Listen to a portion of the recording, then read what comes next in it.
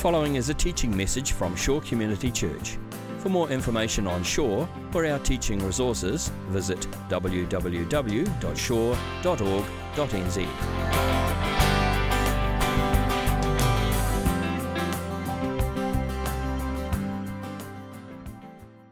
I don't know what kind of a week you have had, but I look back over my week, last weekend I went to a couple of wedding ceremonies. Christians, wonderful really. But I've wrestled with something since those wedding ceremonies. Thought, why does the father bring the bride up the aisle to another guy that's waiting for his daughter? Is a woman property? We're handing on our daughter to another man? Is that a picture of the new humanity that Jesus came to bring? I had quite a discussion with a friend of mine about that. He didn't agree with me. But also last week I found I had some real highs. Tuesday was a great day. The Spurs won.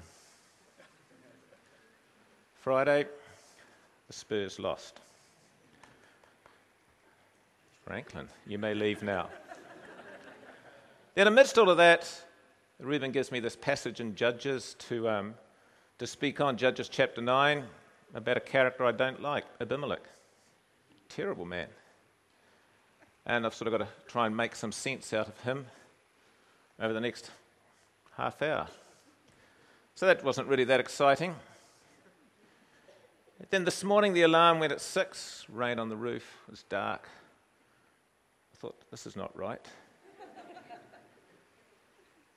And then I had sort of gone through my prep for this morning, been to sermon.com, sort of got the phraseology right.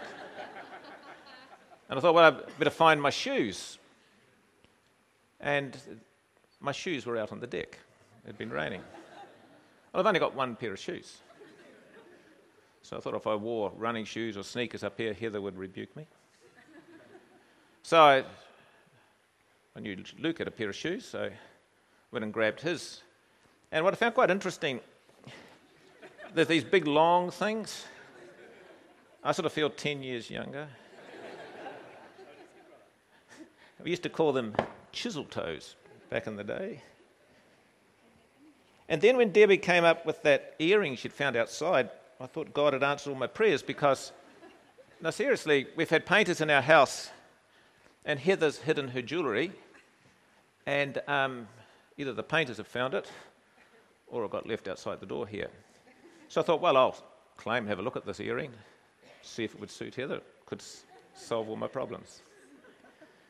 So that's sort of where I'm at in life this morning. Let's have a look at Judges chapter 9. Shall we pray? Father, we just pause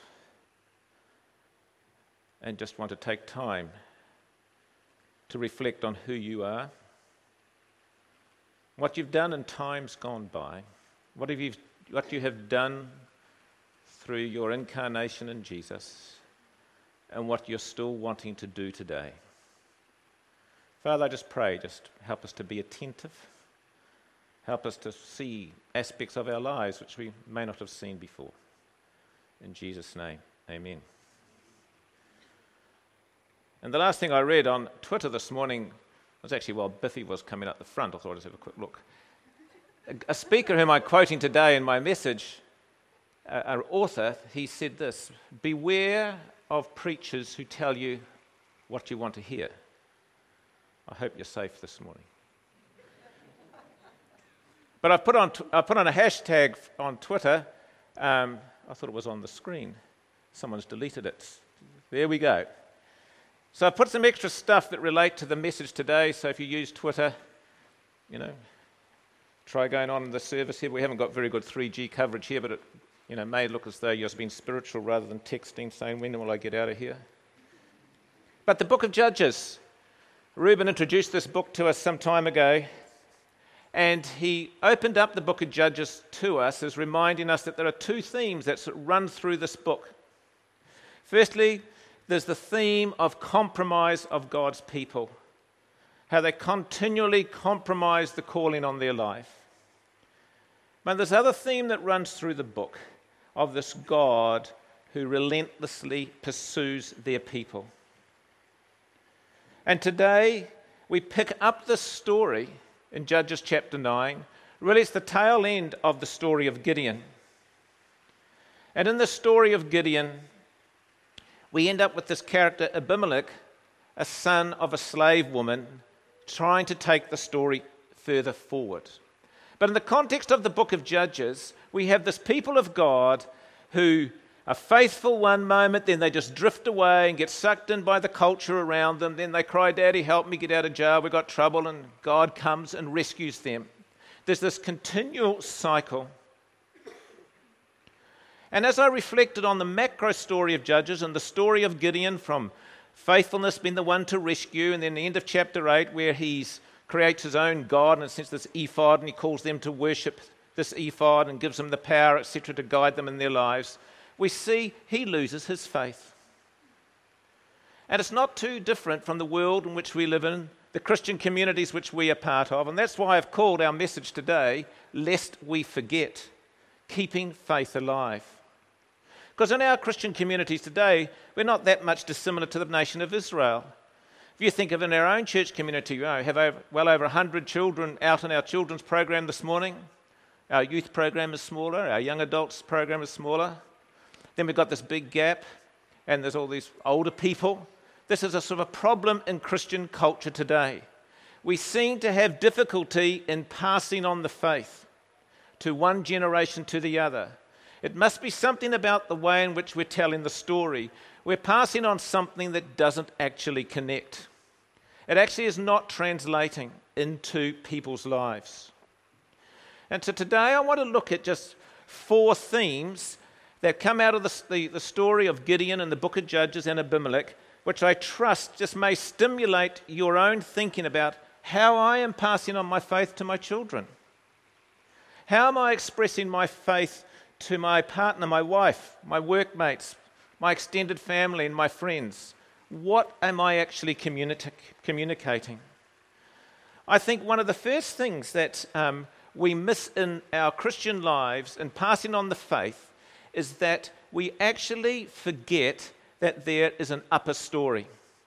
We get so preoccupied with our story, our life, what we want to do, what we want to achieve, where we want to be in life. And then stuff happens. Yeah, we've got God there, but then stuff happens, and then we think, well, why has God allowed this to happen to me? And it's all about me and God being this servant of my agenda. So we have this lower story, stuff happens, and we basically think, oh, Christianity just doesn't work, and we drift away.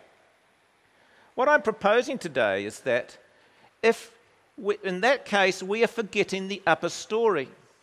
If we want to keep faith alive, we've got to make sure we don't forget that there's an upper story to our story. There is a bigger story of which we are part of. But I wonder how many of us can actually articulate that big upper story and what it actually means.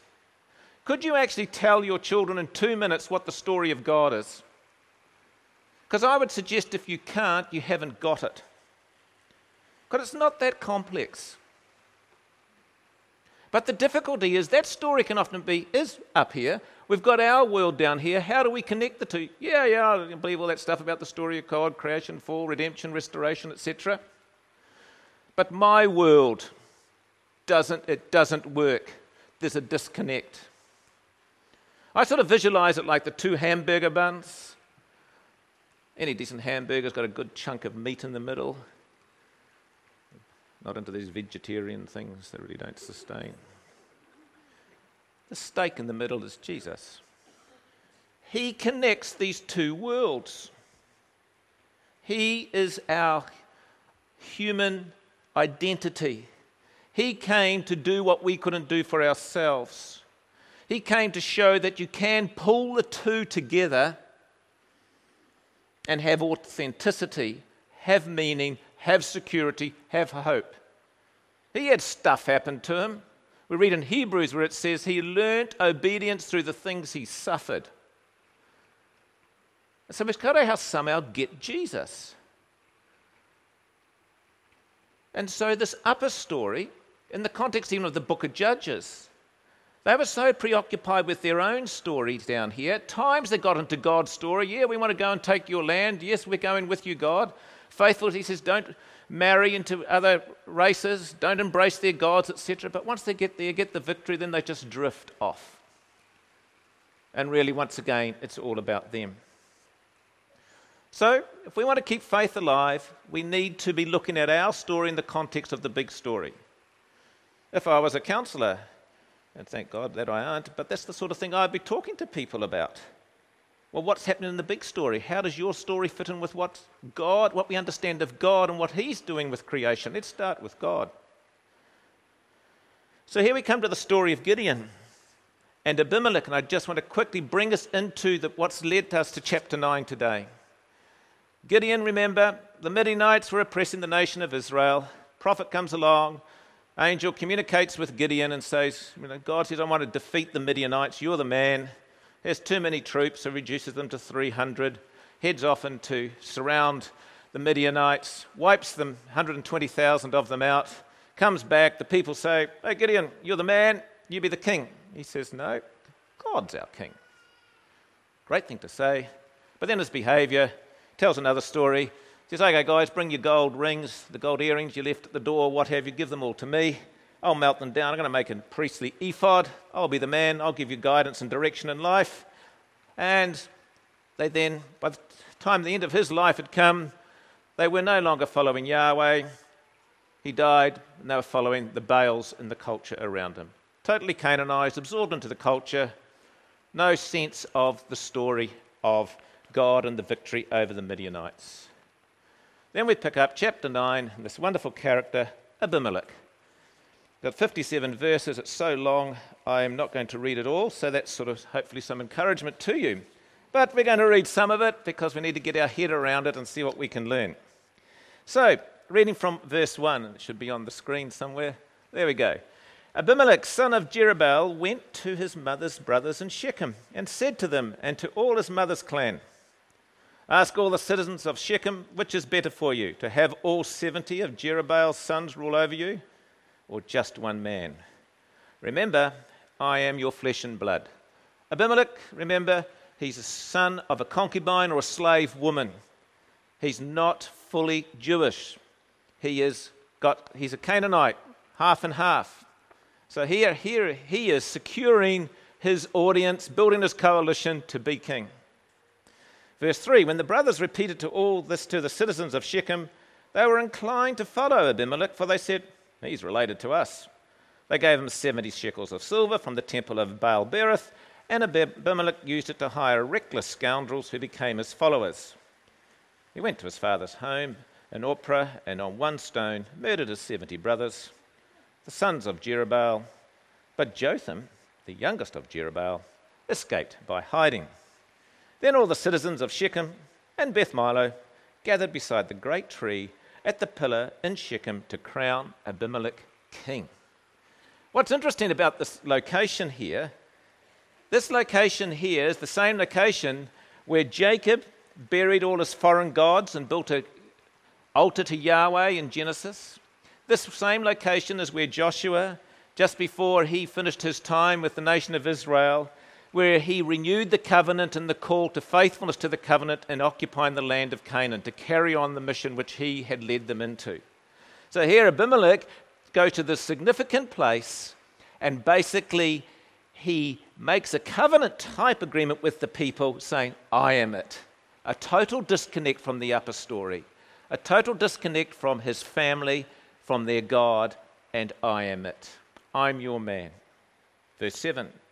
When Jotham was told about this, he climbed up on the top of Mount Gerizim and shouted to them, listen to me, citizens of Shechem, so that God may listen to you. So now Jotham tells a parable. In this parable, there are trees and there's a thorn bush. As we read it through, think of the trees as the people of Shechem. who Abimelech is come to rule over. And we read, one day the trees went out to anoint a king for themselves. They said to the olive tree, be our king. But the olive tree answered, should I give up my oil, by which both gods and human beings are honoured, to hold sway over the trees? Next the tree said to the fig tree, come be our king. But the fig tree replied, should I give up my fruit, so good and sweet, to hold sway over the trees? Then the tree said to the vine, come and be our king. But the vine answered, should I give up my wine, which cheers both gods and human beings, to hold sway over the trees? Finally, all the trees said to the thorn bush, come be our king. The thorn bush said to the trees, if you really want to anoint me king over you, come and take refuge in my shade. But if not, then let fire come out of the thorn bush and consume the cedars of Lebanon. Abimelech is the thorn bush. So here, this is really a parable of Jotham. He's telling the story to insult Abimelech. He's not knocking kingship, he's just insulting this terrible half-brother of his. Verse 16, Jotham goes on to say, have you acted honourably and in good faith by making Abimelech king? Have you been fair to Jerubbaal and his family? Have you treated him as he deserves? Remember that my father fought for you and risked his life to rescue you from the hand of Midian. But today you have revolted against my father's family. You have murdered his 70 sons on a single stone and have made Abimelech, the son of his female slave, king over the citizens of Shechem, because he is related to you.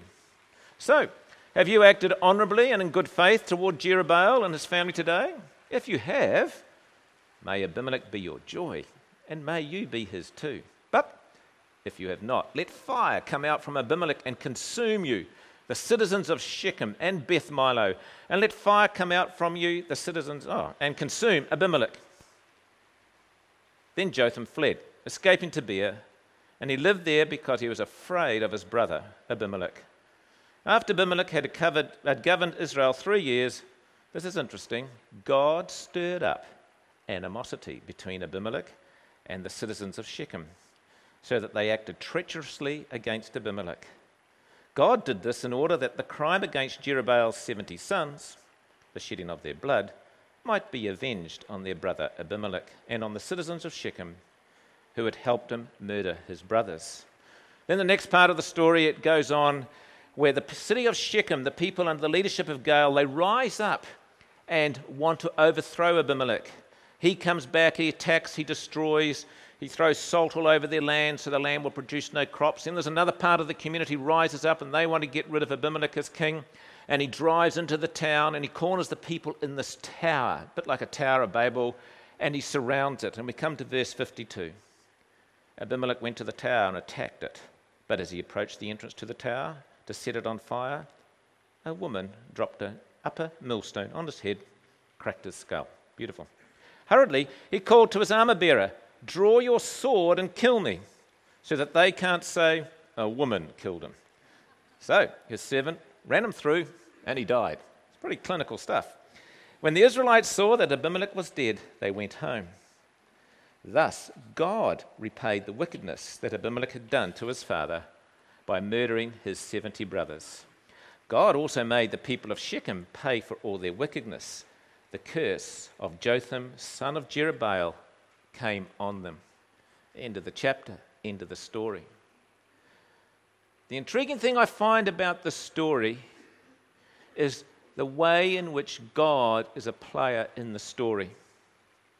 In verse 23, God stirred up animosity between Abimelech and the people of Shechem. 24, God did this in order that the crime would be dealt with. Thus God repaid their wickedness. God made the people of Shechem pay for their wickedness. So it's really interesting here, isn't it? In the context of the story of Abimelech, in the context of the story of faith, what is God doing? He allows all this destruction to happen, then all of a sudden he intervenes.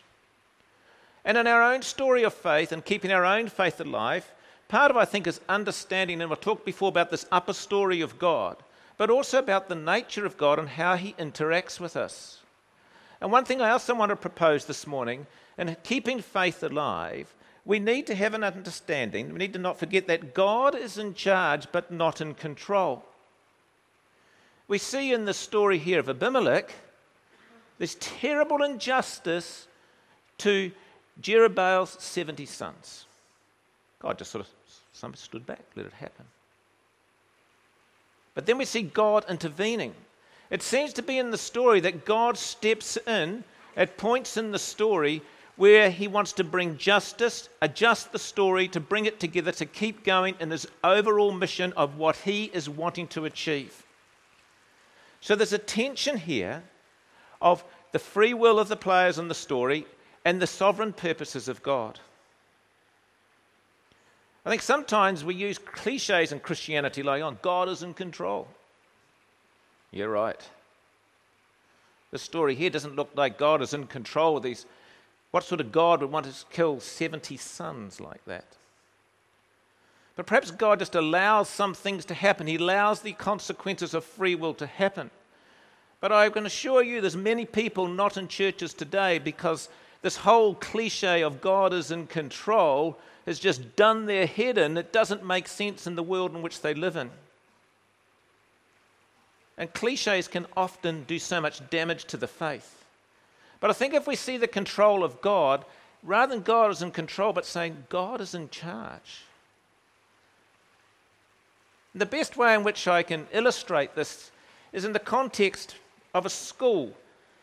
You think of last week of that death of that rugby player, Avondale College, I think it was. There's a principal that sits over that school. He's in charge of that school. He knows what he wants to achieve for that school, what sort of environment. I'm sure he wants a safe environment for his students. He wants a place of high quality education.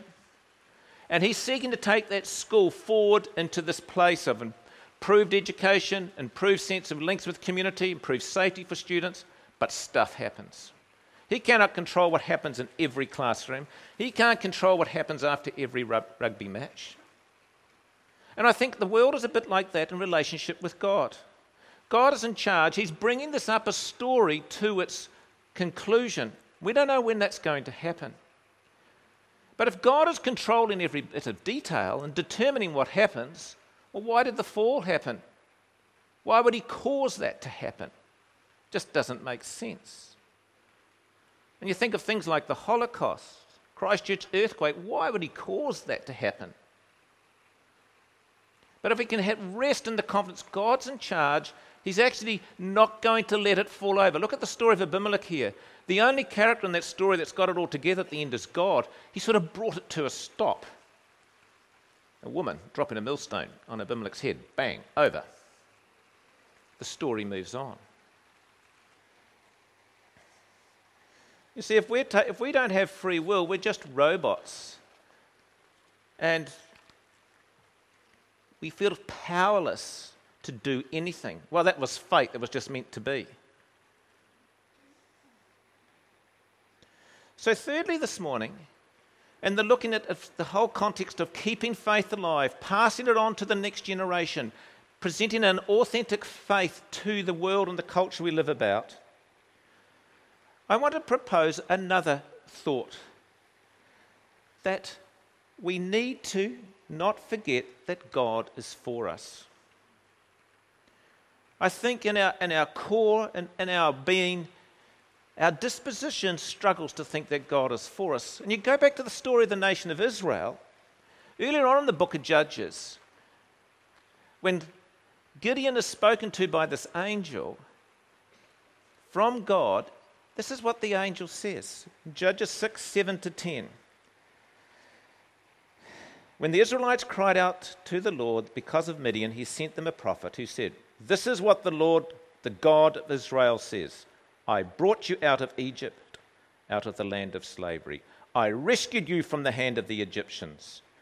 I delivered you from the hand of all your oppressors.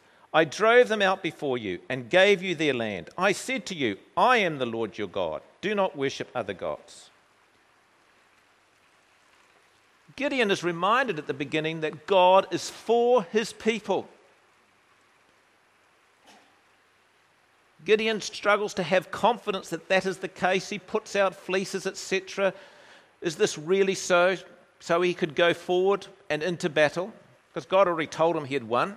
He would have victory, but he lacked confidence that God would actually be able to do it for him. At the end of the story, he comes back from battle, rejects this offer to be the king, and sets himself up as some sort of spiritual guru leader disconnected from God. It doesn't say he didn't believe in God anymore, but he had chosen to live differently, live without God. They were safe, they were secure again. The Midianites had been defeated. All things in the land were pretty well. And we can live like that, still with a belief in God, but our life actually shows that we really aren't connected to the God whom we believe in. And I think we go back prior to the story of Gideon, go right back to the beginning of our Christian story, to the Garden of Eden, we see the same thing happen with Adam and Eve. There's Adam and Eve in the garden. The serpent comes along and says, well, why aren't you eating from that tree? Well, Eve says, well, God says we can't, because that's only for him, otherwise we'll become like him. And that can't be so. The serpent, he challenges them. And he says, you're not going to die if you eat from that. God's not telling you the whole truth here. He's holding back on you. You're going to miss out if you don't eat from that. So what do? They eat from it. But what's interesting is when they eat from it, they then, has the consequences, they go and hide in the garden. They start to make some clothes for themselves. And God comes into the garden that night. And he calls out to them. And he wonders why they don't respond. And in the script in Genesis it says, Eve says, I heard you in the garden and I was afraid. Prior to that, they felt safe with God. They anticipated God's coming, so they covered themselves up. God comes and they are fearful. Why? Because they didn't think God was for them. They thought God was against them. They couldn't depend on God. They didn't feel safe. They had to cover themselves up. Prior to that, we assume they had no clothes on. And they felt safe with God. And so here we see this whole thing of fear and control. Out of their fear, they sought to clothe themselves. Prior to that, they didn't need to be clothed in the presence of God.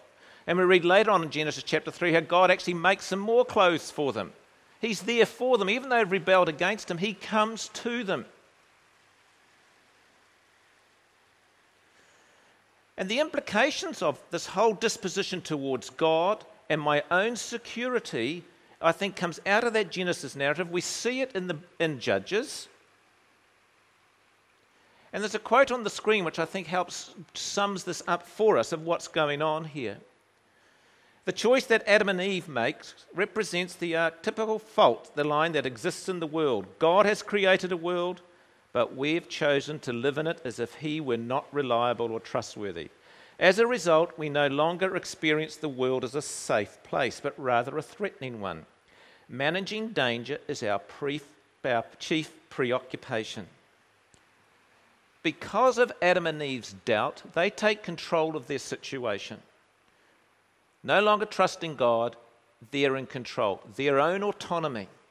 That tension is what goes right through the whole biblical story, right through into our own lives.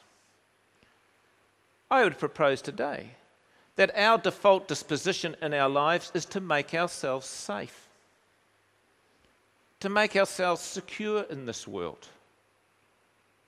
And so we do all these things. I'm not saying none of them are important, but it's our disposition to them. We want ourselves financially secure. We want ourselves to be healthy. We want to live in a safe neighborhood. None of those things are wrong.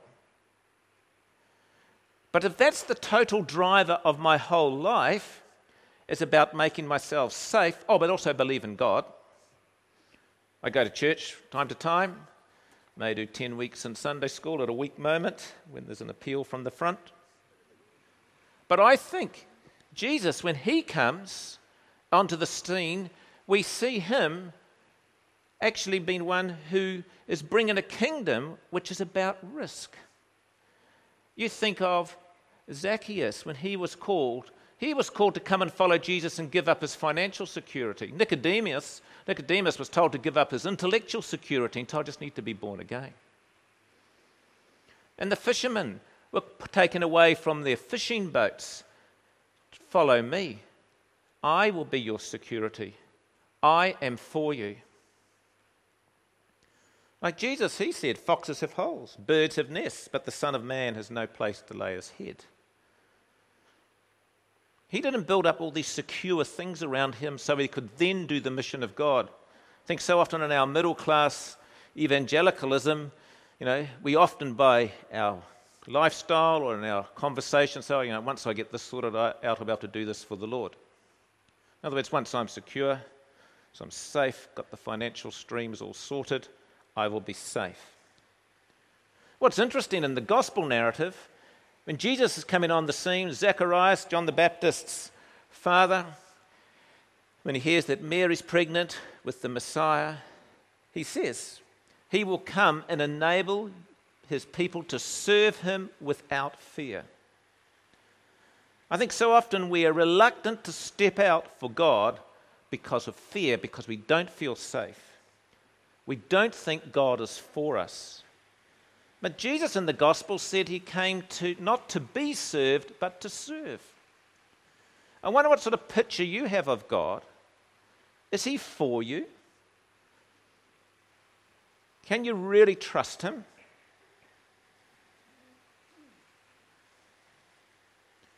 You see, Gideon, after those mammoth battle with the Midianites, tremendous victory, wasn't in a very short time afterwards, his whole behaviour was all about him and his world and controlling his world and not God being king over his people. The people came to him to look for guidance. And the consequence of that, he started having sexual relationships with Canaanite women as a son of a Canaanite woman. See, as a result of that sin, there's consequences through to the next generation, consequences that actually impacted his 70 sons, of which 69 got killed on the stone. Pretty graphic stuff. But sin, when we take control, start to live out of another story, it has implications on our family. They don't see authenticity with the greater story. When I discovered this, thinking about God being for me, that basically the garden story is not about me being guilty, but about me being insecure and fearful and wanting to make myself safe, I saw my whole life in a different light. My striving in life was all, and is still, about making myself safe. I'm trying to translate this kind of thinking into my own life. And at any opportunity, I'll take steps to make myself more safe, more financially secure, warmer at night. Don't want my house to leak. None of those things are wrong, important. But my disposition, I can be so consumed with things about my world, and all of a sudden God gets squeezed out to the side because I'm securing my patch in his world. And so in keeping faith alive and passing our faith on to our children, onto our workmates, our neighbours, etc., what are we showing about how we live? Is it just the same as them, making ourselves secure? We're just as fearful about things? Or do we believe, even though I don't know, God is going to sustain me? So finally, in keeping faith alive, we need to not forget that we are shaped by desire. At the heart of us all, we are motivated by desire. Last night, dinner was a bit late. We need to talk about this at another time. But the test was on at 7:30. So the lead-in starts at about 7. The dinner didn't come on the table till 7:10. I don't mind watching delayed sport, but an All Black test, you watch it live. Now, there's some things that are just true in life. And it was a beautiful meal. So what do? It comes to 7:29. You know, at 7:30 the All Blacks will be coming out on the field, getting to the haka. But you've got to watch the haka. So I was in a moral dilemma. Desire. You won't know what I did. Hopefully you'll think that I'm a good man. But Augustine said something about desire and who we are as people. As he reflected on the Christian life and discipleship, he says, "For when there is a question as to whether a man is good, one does not ask what he believes or what he hopes, but what he loves." You see, we can have a whole lot of beliefs, but they can make no difference. I believe this. I actually do seriously believe God is for me. My life doesn't tell that story. I want it to, but it doesn't. And so what do I really love? People who know me, should be able to tell me what I do love because my behavior will tell it. And so I think in wanting to keep our faith alive and pass it on to the next generation, what do your children see as what you love? What actually shapes your big picture? What causes you to live where you live? Have you chosen to live where you live, or surf where you surf, or play golf where you play golf because of what's best for you? Or have you chosen to do those things? I play golf here because there's people there I can actually connect with. Lots of people of my age group, and it's a good social time, and I need to have more Christians and non-Christians in my life so I can just relate to and just be Jesus. Or is it because I think golf's a dumb game, takes too long, but I don't know why you want to play it. I'm trying to think of reasons. But I'm sure there's people here who could help with that. Well, I would like to go to the V8s or something. Anyway, but that's something else. That's different. But why am I doing what am I doing? What is driving my decisions and direction in life? Because it's out of desire is really what tells us who we are. So in a sense, what is your picture of what human flourishing is? In your mind, you may not have ever formally thought about it, but if you stop and pause, all your behaviors are showing there is a picture, an ideal picture of the world you're trying to create. Now, is that picture and those drivers consistent with the top layer of life, of God's story? Because I'll tell you this, what we do know about current generation, the millennials, is that they strive to see authenticity in people's lives.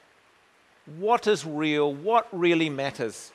That's what motivates them and connects them to causes. This current generation is much more connected to social concerns and the needs of others than my generation. There's a difference. There's a much greater connection with humanity. What are they seeing as you as a parent, your children, of what drives you and causes you to live? And do you actually articulate it in a way in which they can translate it and say, gee, mate, I want to be like mum and dad. I want to have that motivation. So when they're choosing their courses at school, I want to take this course so I can be Jesus in that context, because I reckon I could express Jesus well in that context, because that would really just be an authentic place for me to present the gospel. Another way of thinking about it is, what do you care about? And so in the context of our lives, we need to be thinking of where our life is going. What picture are we painting? Is it connected to the bigger story of God? Is it held within that? Am I trusting that God is in charge despite all the chaos? Am I believing that God is actually for us? And I'm actually communicating that to my children. Yeah, we trust God. He's for us. Even though stuff is happening here, we're trusting Him.